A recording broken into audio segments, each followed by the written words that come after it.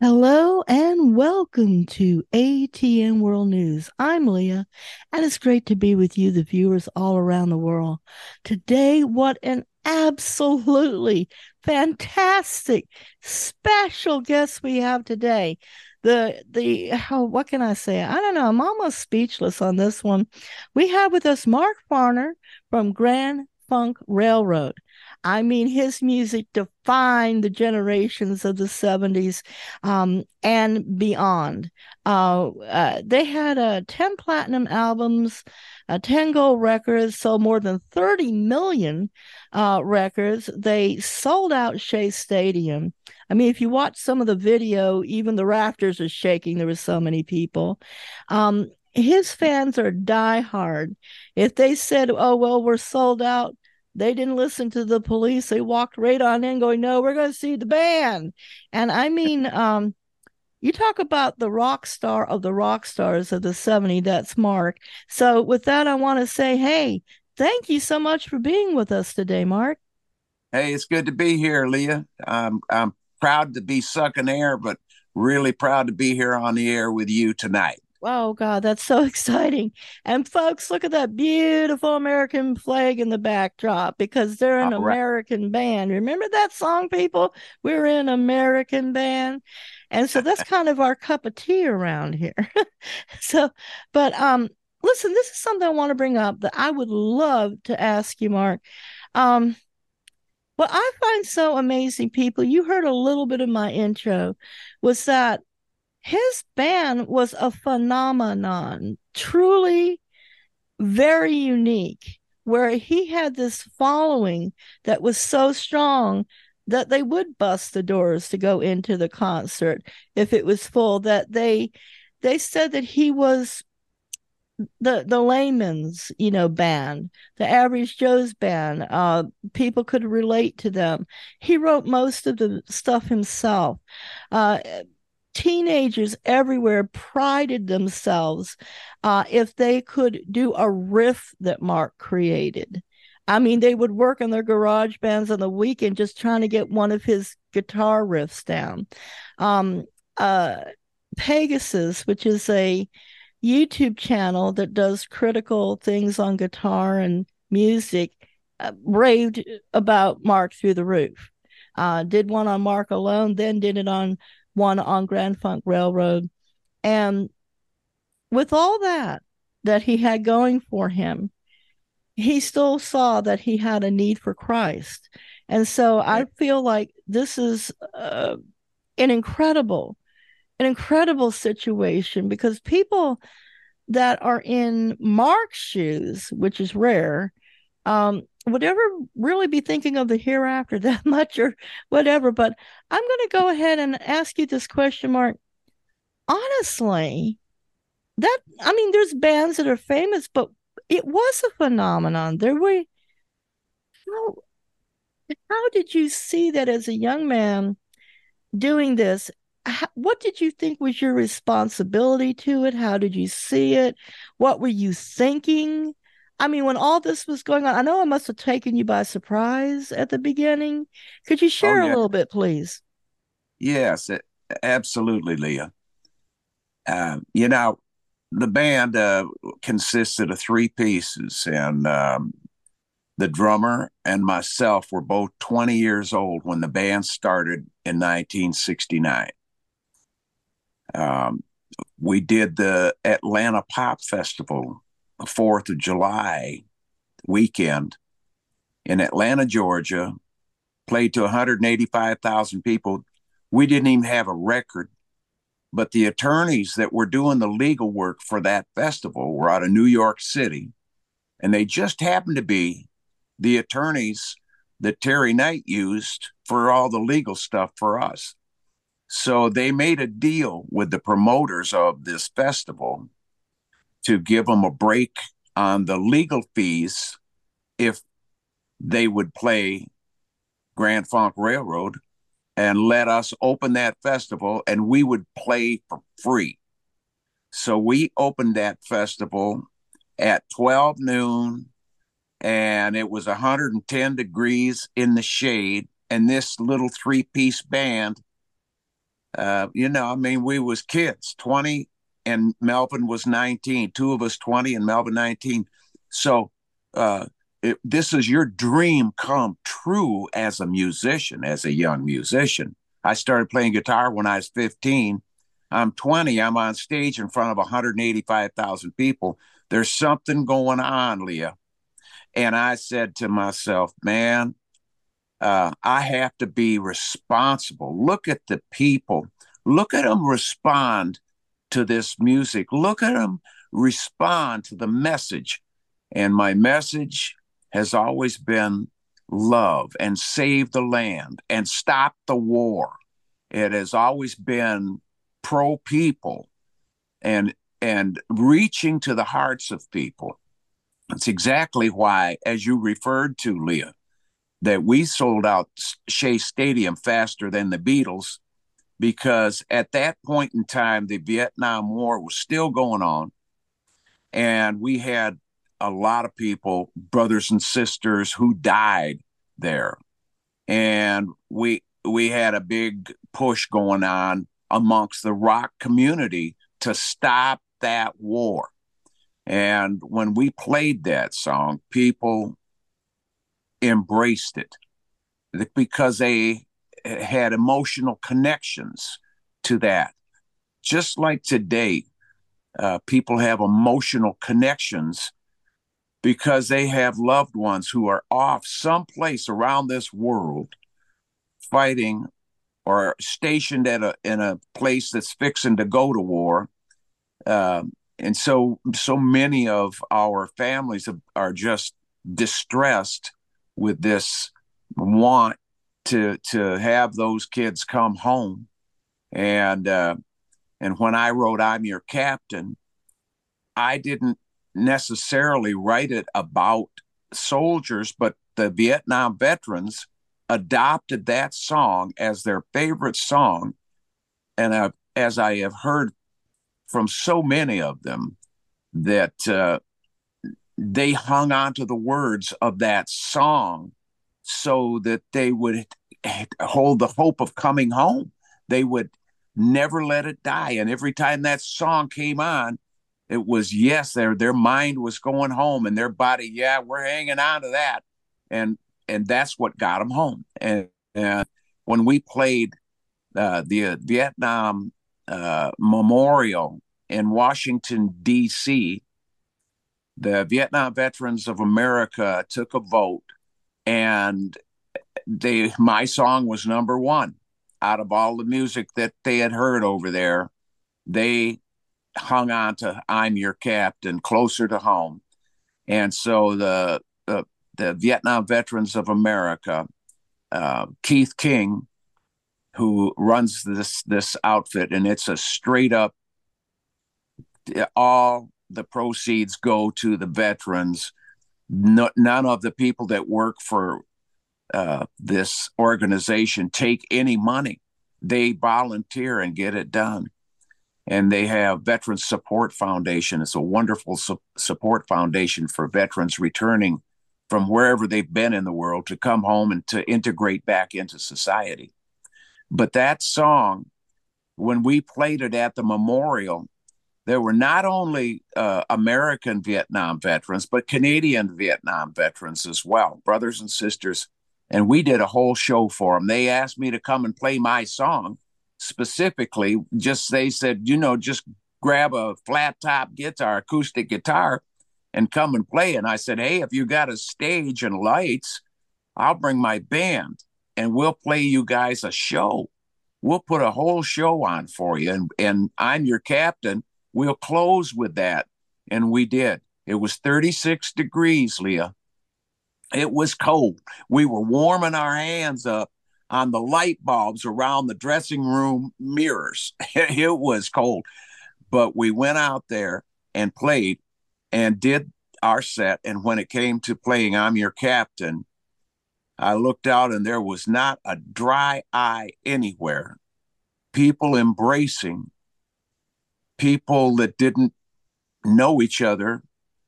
They just were in the same place in Vietnam, sharing this song and the hope to come home. And there they were standing in the park in Washington, D.C. And I'm telling you, the waves of emotion were pouring over me. And I was thanking God. Thank you, Jesus. Thank you, Lord, for touching these hearts, for showing who you are. You are love, Lord. Thank you, Lord. Thank you for letting me see this love. It just compels me to stay on it, to stay on target, to stay on the message. And because people, we have to set ourselves free. The debt consciousness that comes with just living life does not belong to us. The Lord wants us free. We cannot stay indebted. We are to owe no man anything but to love them. Owe no man anything except to love them. And that's where I'm headed. And every day, before my feet hit the floor, before I get out of bed, I'm saying, Lord, show me where those anchors are in my soul. Help me discover the hidden debt that I have held on to in my conscious mind, subconscious mind, in my unconscious mind. Help me to mine that stuff out so that I can take a bolt cutter to the chains on these anchors and set myself free the way my Redeemer wants me to operate. Well, that sounds like a wonderful deal there, people, to be completely set free. And the way that Mark phrased it, um, saying that it was like a horrible debt, and it's a debt that, Jesus paid. And so Yeah. he wants you to let go of that and be free, is what he's saying. And Mm. we know the scripture said, whom the Son of Man has set free is free indeed. And you were right about the inertia and thing of your concerts, your music. There was like the Holy Spirit showing up, for our veterans, for those who were really suffering and paying high prices to keep America free. And Yeah. you can feel that because I mean, you just don't see this all the time with different bands. There was something different there. And so I think it's remarkable how the Spirit has kept his hand on you and brought you to this point where you are today, your longevity in it, your continuing to reach souls. But the fact that you said that there was no dry eye there means that it got them at the core of their emotion, that song. And plus, some people felt really good also hearing we're an American band, that it's Yeah. okay to be proud of being an American, and how they, rejoiced with that. And Yeah. when you look at how many albums you sold, wow, over 30 million, and like packing out Shea Stadium was nothing. Things like that, utterly remarkable. Um, I was wondering what you feel like mentally or thinking about what you're doing right now with the success that you've had, the success you're doing now. Where are you thinking of going? You mentioned a little bit of where you were going. This is where I'm going. Can you speak a little bit more of that, please? Yeah. I'm a musician. God gave me talent, and God wants a return on that talent. He gave one two talents, gave three, gave one. And the one who didn't return any uh, investment, didn't return anything more to the master, he said, I buried it. I buried that talent. I, it's not a gift, Leah. Music is not a gift. People got to get that out of there because they think it's a gift, and they obviously think it's a gift when they say it's a gift, but it's not a gift. The I read the gifts. and the gifts are not, music ain't in there, you know. Discernment is, that's a gift. Uh, we got to use that discernment, and the gift of discernment will verify that music is a talent. Everybody's got a talent. Not everybody has music for a talent, but where I'm going, I want people to realize they don't have to be a musician to touch people. They just have to have the truth. And the truth is that the Lord wants us free. We know this. The truth is the Redeemer hung there and shed his blood, told the thief hanging next to him, I'll see you in paradise. You'll be with me in paradise today. So it's it's altogether other than the space we occupy. We think this world is great and our flags are great, but I'm gonna tell you something. If we're not willing to hate our mother, father, sister, brother for his name's sake, then we ain't worthy. We get our mind in this world and we will not uh, understand heaven. We will not get it in our mind where we need to have it, the person that we need to love people. God is love. People need love. This world is dying for love. And I want to go there with my band and spread this love because God has anointed this band because we're simple people. We ain't puffed up and thinking we're big rock stars. We all pray. We take turns praying before we go on that stage. The road manager might pray. The stage manager might pray. Or one of the musicians might pray. Uh, it's always somebody throwing their heart out there and us agreeing with it and just hanging on to it. Verification of the people that we work with. And we get lifted up before we take the stage. And Leah, you asked me what I want to do. I want to keep going with music. I want to keep writing songs.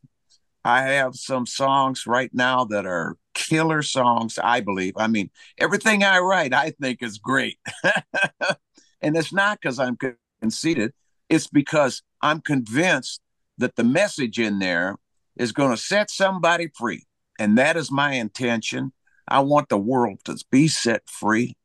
I want the world to get rid of the debt consciousness that the powers and the principalities who rule the darkness of this world have.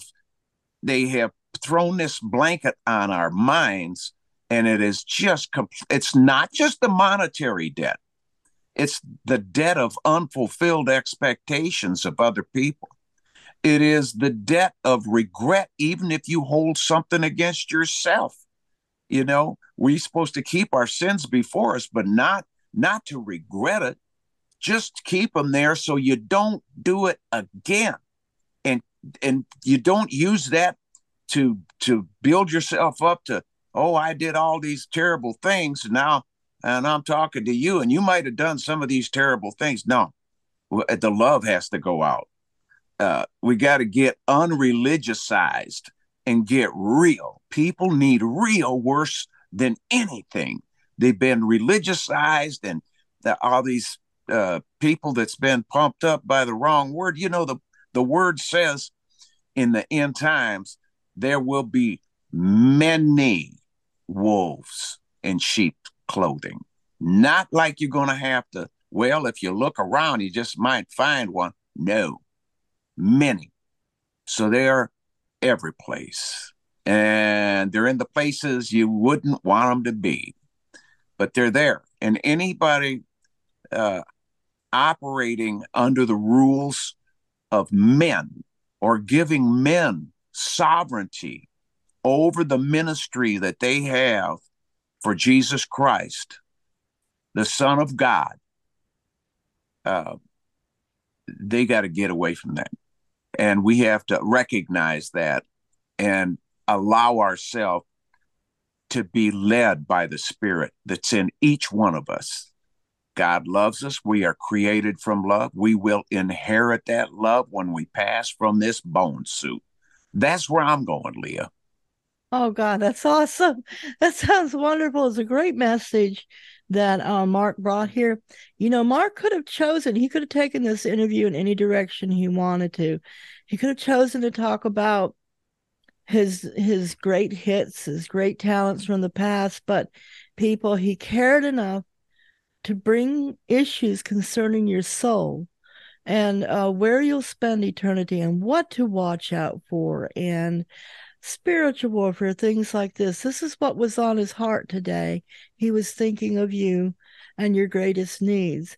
And so I want to mention to you that look down below this video. You'll see a link or two of some of great songs that Mark did with his group back in the day.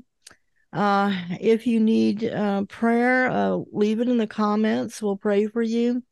Mark, I want to thank you so much for being yourself, being free, speaking boldly what was on your mind and on your heart, and spending this little bit of time with our audience today. Thank you so much. It is my pleasure, dear. Oh, thank you so much. And until next time, I'm Leah reminding you that God loves you.